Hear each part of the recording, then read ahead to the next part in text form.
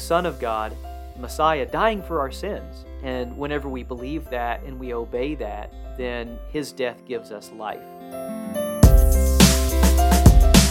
Welcome to Working with the Word, a weekly podcast designed to equip you with the skills and confidence for deeper daily Bible study. I'm Jeff O'Rear. And I'm Emerson Brown. Thank you for tuning into the 80th episode of Working with the Word. Today, we look to do some interpretation and application work in John 19, continuing the scene of Jesus' trial with Pilate and leading to his crucifixion, death, and burial by the chapter's conclusion. It's a heartbreaking section to see what the Lord went through, even knowing what's going to come. But these are important topics for our faith, to see Jesus laying down his life and submitting himself to his Father's will so that we can find reconciliation with God through his sacrifice. As always, we encourage you to do some brief observation on your own by either rereading the chapter to yourself, or you can listen to me read it in episode 78 from the 7-minute 7-second mark to around the 12-minute and 34-second mark.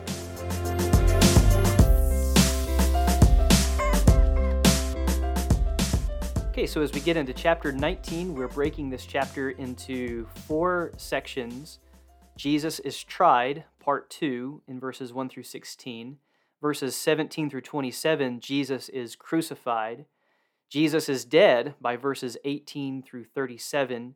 And then finally, Jesus is buried in verses 38 through the end of the chapter.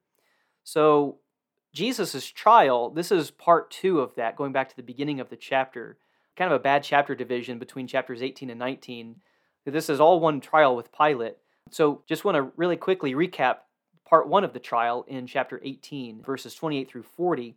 So we saw there that the Jews want Pilate to execute Jesus. That's what they're bringing to him for basically just to stamp his approval on their desire to crucify him. But Pilate can't figure out what Jesus has done wrong. He's saying he's innocent.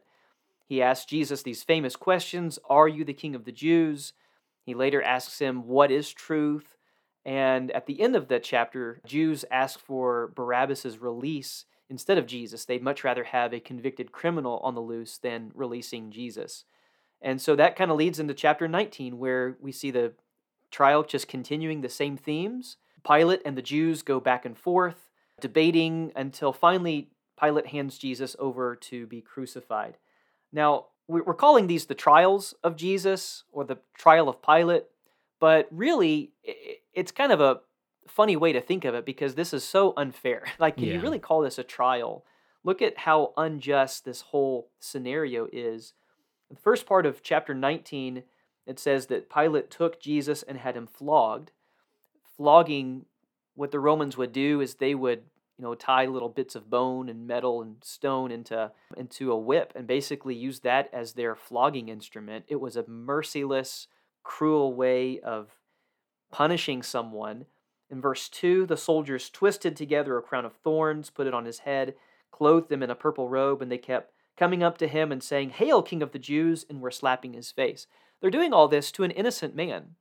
And my impression is that Pilate is allowing that because in verse 4, he then brings Jesus outside so that the Jews can see him, so that maybe they'll have some pity on him. Maybe they'll say, okay, this is enough. Pilate can let him go. They can have pity on him. But no, in verse 6, the chief priests and the temple servants, when they saw him, they shouted, "Crucify, crucify him." They want Jesus dead. They're not content with just seeing Jesus bloodied and bruised and still breathing. They want him completely dead. But at the same time, they provide no real evidence that Jesus is guilty and actually deserving of death. Pilate is still unconvinced of Jesus' guilt. And interestingly, we get a window into Pilate's own thoughts as we unfold this trial here. In verse 7, the Jews reply to Pilate, "We have a law, and according to that law he ought to die because he made himself out to be the Son of God." When Pilate heard this statement, he was more afraid than ever. Now that really catches our attention because up to this point, we only know what Pilate is thinking based upon what he says. But here, we get a window into his own fear. He is conflicted. He is indecisive. He's kind of torn between, well, what am I going to do with Jesus? 3 times Pilate says Jesus is innocent. I find no reason to charge him with guilt. I find no reason to crucify him. But when he hears that Jesus claims to be the Son of God, it says that he's more afraid than ever. And it really makes me wonder, like, what about that is so fearful for Pilate? I wonder if is he starting to take Jesus more seriously at this point? Does he have some religious beliefs himself? At the very least, it seems to me that he knows he's dealing with an unusual case here. Like, he has never had a case come before him that looks like this. Everybody that has come before him probably hasn't claimed to be the Son of God in the same way that Jesus did, and hasn't done actual miracles like Jesus did. And Jesus doesn't look like a criminal like Barabbas does. He doesn't talk like a criminal. He doesn't dress like a criminal. His demeanor is not arrogant and defiant like a criminal would be. He doesn't deny the charges that he is the King of the Jews, although he qualifies that in chapter 18, right? Yeah. It's not a worldly kingdom.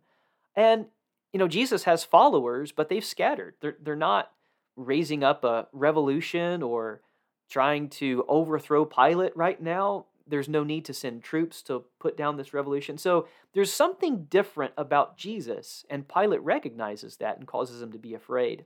I just find that really fascinating that it says that he was more afraid than ever. And so he goes back in and asks Jesus, "Where are you from?" And Jesus doesn't give him an answer. I wonder if another piece of this puzzle is in Matthew chapter 27, verse 19. We read that the night before, Pilate's wife had a dream about Jesus. And so she sends, in the middle of this trial, she sends word to him and says, "Don't have anything to do with that righteous man, because last night I suffered terribly because of him in a dream." And so maybe that's just another, piece of this. There's something different about Jesus that he's afraid of. However, regardless of him being afraid of, as the Son of God, there's one thing that he's more afraid of, and that's the final charge that the Jews lay at Pilate's feet. In verse 12, they say, "Anyone who makes himself a king opposes Caesar. If you let him go, then you're not a friend of Caesar's." And again, that's really ultimately the final straw that breaks the camel's back, or the final thing that makes Pilate bend to their will. In verse 15, "We have no king but Caesar," the chief priests answered. Then he handed him over to be crucified. So he's even more afraid of losing his job or losing his head, really, because, if he lets this revolutionary go, then it's going to go back to the one that he has to answer to, that he has let this man go. And ultimately, he just makes a really selfish political move. He knows this guy is innocent. He knows Jesus is innocent. He has admitted that himself. But he sentences this innocent man to death, and crucifixion, worst of all, just to save his own skin. And so you see Pilate really wrestling with, do I trust what Jesus is saying? Do I let him go? Do I stand firm? What do I do? But at the end of the day, he just bends to their will. There's one more thing that stands out in these first 16 verses. When, in verse 10, Pilate said to Jesus, "Do you refuse to speak to me? Don't you know that I have the authority to release you and the authority to crucify you?" And Jesus answers, "You would have no authority over me if it hadn't been given you from above." It's one of those statements that Jesus makes. You have to wonder, what exactly does he mean by that? And what he goes on to say about, "This is why the one who handed me over to you has the greater sin." And I don't really know that I understand all of what he's saying there. But it really does call to mind this question, who's really on trial here? Is it Jesus or is it Pilate? Because Jesus is the one that is composed. He knows who he is. He is decisive. He's calm. He's collected. Pilate's the one who is really wrestling right here. It's not Jesus. And Jesus points out here that Pilate ultimately answers to God. There's a quotation by Merrill Tenney in his book on John, The Gospel of Belief. And he says, "This was a trial of Pilate before Christ instead of Christ before Pilate." And that really puts it into a different perspective. Obviously, Jesus is still on trial here, right? His fate is in question. But this really shows us that Pilate's the one who's got to make a decision. And I guess in a way we have to make a decision too. What are we going to do with Jesus? So that's a lot to see in the first 16 verses there. But it's just a really interesting section. We see Pilate kind of conflict and wrestling with what to do with him. But like you mentioned, ultimately giving into what the Jews want and sending Jesus to his crucifixion. So Jesus is crucified in these next 11 verses. They take Jesus away, just as Jesus has been moving around from whether it be the Jewish council to the governor to Pilate to some of these other different places we read about in the Synoptic Gospels as well. They move him to outside the city where they're actually going to crucify the criminals. Kind of common, it seems, with how the Jews would deal with any type of execution. We have examples in the Old Testament of things like in Leviticus 24. There's a case of some blasphemy. Leviticus is a lot of law, but you have a couple of those stories about how when people break God's law, God takes that seriously. And so in Leviticus 24, they take that guy outside of the camp and they're going to stone that guy. Or there's an example of Sabbath breaking in Numbers chapter 15. Similarly, they take them outside of the camp. Within all of this, there's the scene of Jesus carrying his cross and going along the way. There's some fulfilled scripture that's brought up among all of this. They take Jesus to the place where he's going to be crucified, Golgotha. Pilate makes this sign that would have been kind of standard practice. Any criminal that's going to be executed would have charges that's brought against them made public. So I guess on the other two crosses on the other side of Jesus, you would have thief. Maybe it had what they stole or other things are part of their crime. But for Jesus, Pilate, kind of similar to what Caiaphas does, unknowingly speaking truth or making this great proclamation, Pilate makes this plaque or puts this charge up in all the really known languages of the world at the time. It's in Aramaic and Latin and Greek, where people can see Jesus as being punished for being Jesus of Nazareth, the King of the Jews. And it's somewhat ironic in the fact that, like we've mentioned, Jesus really is King of the Jews. Yeah. He really does have a kingdom. Now, granted, it's not that the Jews want him to be their king. They're very clear about that, even in the way that John records this. Always kind of made me chuckle a little bit in verse 21 when the chief priests say, "Don't write the King of the Jews, but that he said that I am the King of the Jews." Kind of just, he claims to be, but he's not actually. But Pilate responding with, "What I've written, I've written." And again, that really being a true statement that Jesus is the King of the Jews. He's not going to do the things maybe the Jews were expecting their king to do, as in overthrowing Rome, just as maybe why Pilate is confused that, Jesus seems very innocent here. But we see Jesus is on the cross. We see the charges brought against him. We see, just as we do in some of the other gospel accounts, this fulfillment of some statements that are made in the Old Testament in Psalm 22, particularly verse 18, when the soldiers are crucifying Jesus. They took his clothes and divided into parts and took them, but they took his tunic and they cast lots for that, all that being quotation from there. Other parts of Psalm 22, verse 15 through verse 18 there that are kind of really brought out there, the nailing of the hands and the feet. When we get this small section of Jesus' crucifixion, and just in these, again, 8 to 11 verses here, there's maybe some detail that's not listed in other places about, getting some help along the way. Isn't that Simon of Cyrene ends up helping out with carrying the cross? Yeah. They pull him from the crowd. There's really no mention of him being nailed in, but we'd understand from crucifixion that's how that works. There's no mention of the thief on the cross or things like that. You do have, though, this scene with Jesus with his mother. He's showing great respect for his mother as well as great respect for the disciple he loved, as it's talked about here, as he looks down at his mother and says, "Woman, behold your son."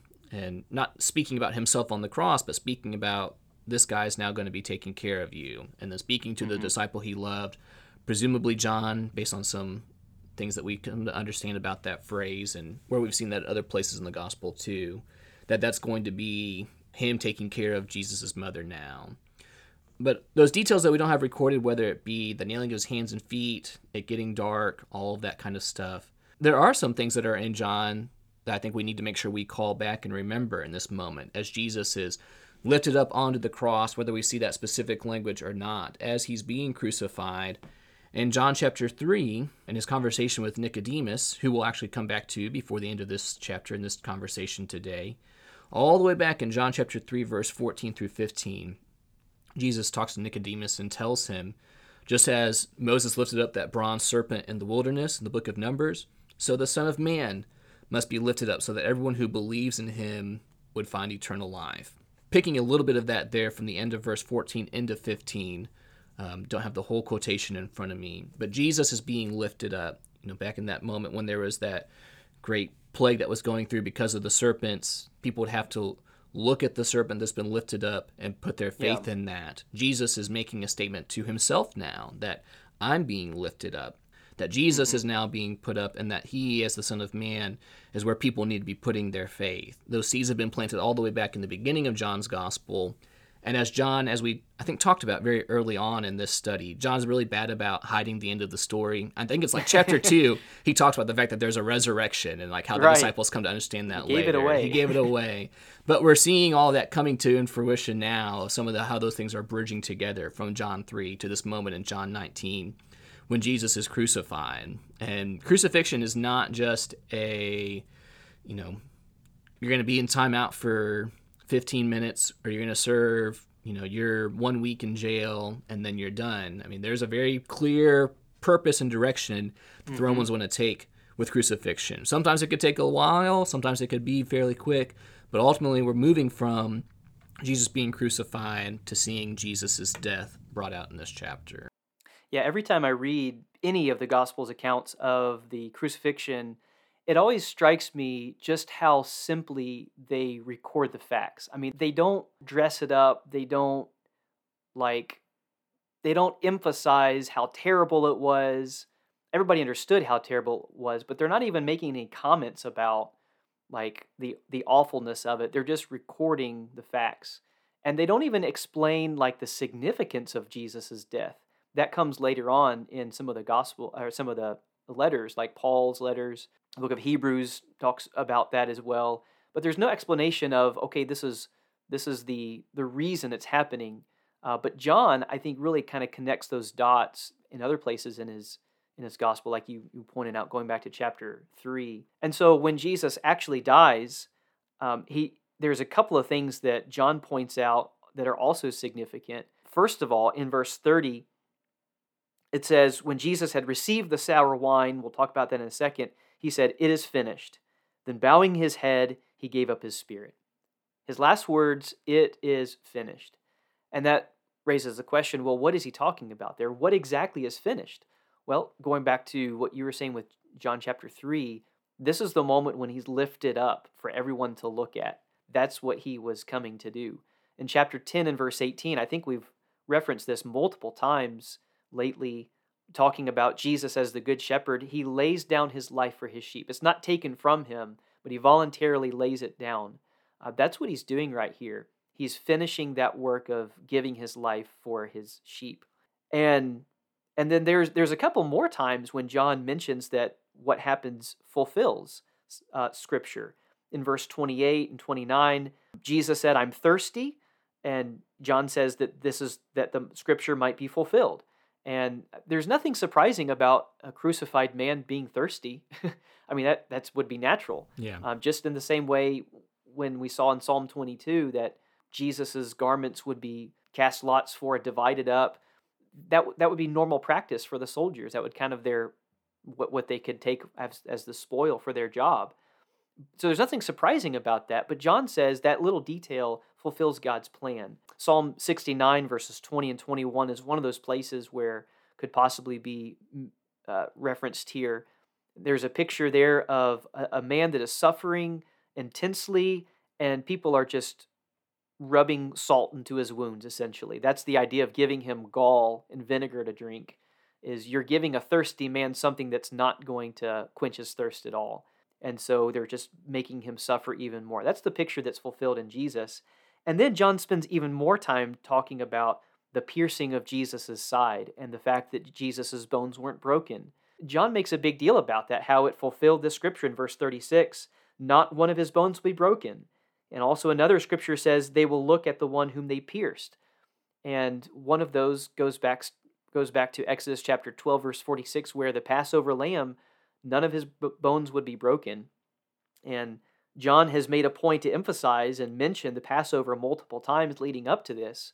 It's not a coincidence that Jesus died at around the same time as the Passover was observed. Mm-hmm. The Passover lamb was killed. Jesus died around the same time. It's not a coincidence. It's showing us the significance of that. And then in verse 37, this other scripture that talks about him being pierced, Zechariah chapter 12, verse 10, essentially says that people will mourn as for an only son for piercing God with their sin. That's a very short summary of what that passage is about.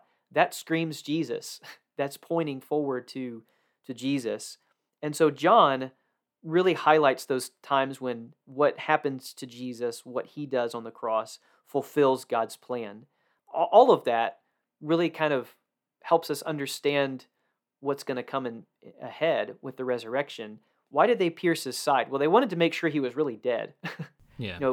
So when the resurrection happens, there's no way that this could be just a resuscitation. He just passed out or something. No, he's actually dead. They pierced his body and he bled. And so there's no way that he is just not really dead here. And so there's a lot going on at the crucifixion and the death of Jesus. And there's a lot going on at the burial of Jesus too, at this last section here, picking up verse 38. Right. When we get here in verse 38, we have kind of introduction of a new character we haven't seen before in John, of Joseph of Arimathea, who we're told is a disciple of Jesus, but secretly, because of his fear of the Jews, keeps that to himself, it seems, throughout this time of being a disciple of Jesus, and goes and asks Pilate for Jesus' body. At this point, at Jesus' death, coming boldly to Pilate. Now, I don't know if he waited till the rest of the Jewish crowd was gone. Nicodemus is brought up here as well. And we're familiar with Nicodemus, kind of his interesting journey through John, of kind of coming in Jesus at night himself, and that even being brought up here in verse 39. We saw, Emerson, you have to remind me because you remember better than I do, chapter 7, chapter 5? Yeah, I think it's chapter 7. When we see Nicodemus again, and kind of still not like fully standing up for Jesus, but willing to stand kind of against what the Pharisees are trying to accuse Jesus of, and being kind of like, are you sure that we need to be going this way or doing this with him? But there is still that thought, it seems, of there's fear of the Jews. When I say he's come boldly before Pilate to get Jesus' body to give him a proper burial, it seems like it's still kind of weighing in people's minds. I mean, probably not looking to associate yourself with a supposed criminal who just died for charges. This is going to play a big part of their faith post-resurrection for sure. But we see them choose this new tomb to give Jesus this proper burial. There's no possibility with this tomb that there's going to be some other person who comes out instead of Jesus. I think most or all of the Gospels, or at least here in John, is brought about the fact that there is no body that had yet been placed in this tomb in verse 41. So it wasn't like, it was actually Rick who rose from the dead and came out instead. It wasn't Jesus. No, there's only Jesus in here. Yeah. It is somewhat funny reading the end of the chapter. They place Jesus there because it's the day of preparation. You're getting close to Sabbath day. You're not going to be allowed to do any work. And also just kind of it's close by. Wherever Jesus is crucified, we got to get this process started, and we'll finish it up later, which picks up at the beginning of chapter 20 when the women come to do some things that maybe weren't able to be done when he was first buried. Yeah. The fact that we want to stop here and highlight Jesus' burial is, again, the fact that it plays a big part into the fact that he actually rises from the dead, too. He didn't just stay on the cross and, like we said, pass out and then come to a little bit later from the cross, or he wasn't taken from the cross to an examination room or to a doctor's office or an ER to get worked on. He went through the whole process of Jesus has died, so let's put him in a place where we put dead people. And also a very important connection, just thinking about, again, how it's not really brought out in the Gospels, but in other places, like in the writings of Paul. Think of Romans chapter 6, Colossians chapter 2, even 1 Corinthians 15, things that are kind of core parts of the gospel, or core parts of kind of how we connect or identify with Jesus as Christians through our death and burial and resurrection, as talked about with baptism as well. But I think really importantly, like you've mentioned, like we see here at the end of this chapter, the big thrust of this is Jesus has finished his Father's will, finished his Father's plan for him, at least pre-resurrection. And Jesus is dead. And they've at least started that burial process. We'll come back for that later. And we know where his body is. There's no questions of any of those things as we read John. And we're given all of this detail, like you've talked about, of his side getting pierced. John using that moment to say in verse 35, I saw the blood and the water come out of him. Other places in John we're going to highlight, or maybe you notice as we've read this section already in our reading episode a couple of episodes ago, where John mentions, I testify about this to be true. Probably also saying that other people who would have still been alive in John's day could have testified as well. Jesus has died.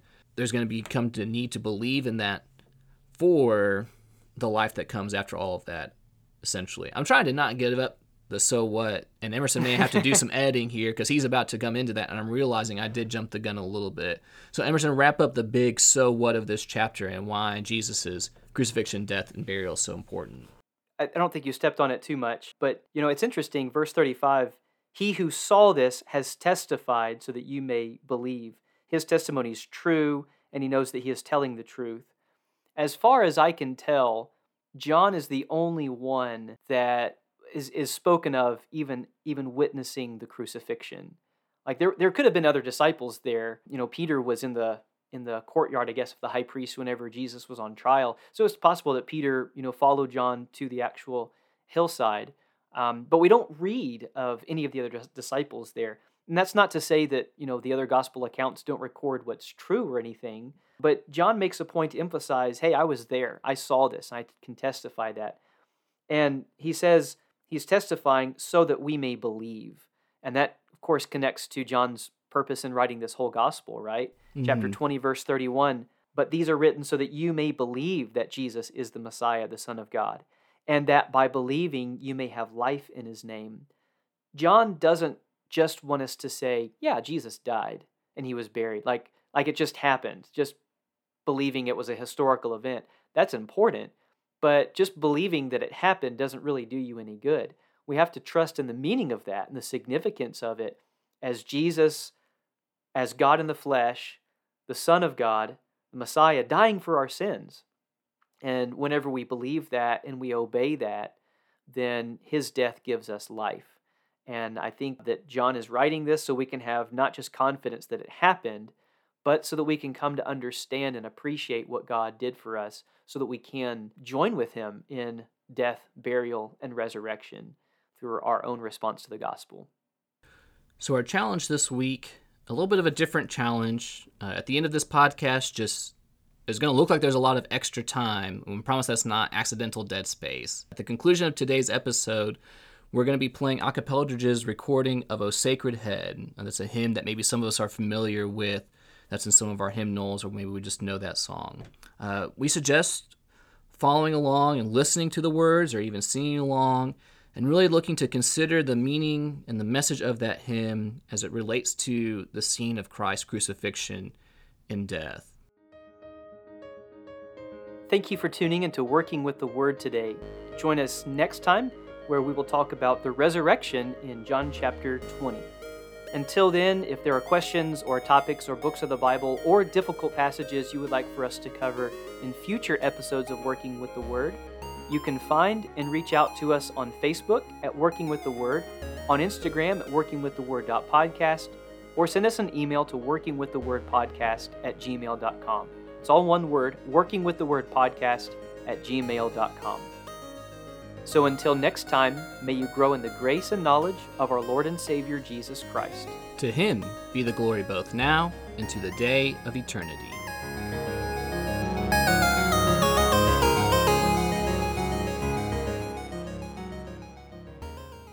O sacred head now wounded with grief and shame weighed down, now scornfully surrounded with thorns thine only crown. How art thou pale with anguish, with sore abuse and scorn? How does that visage languish which once was bright?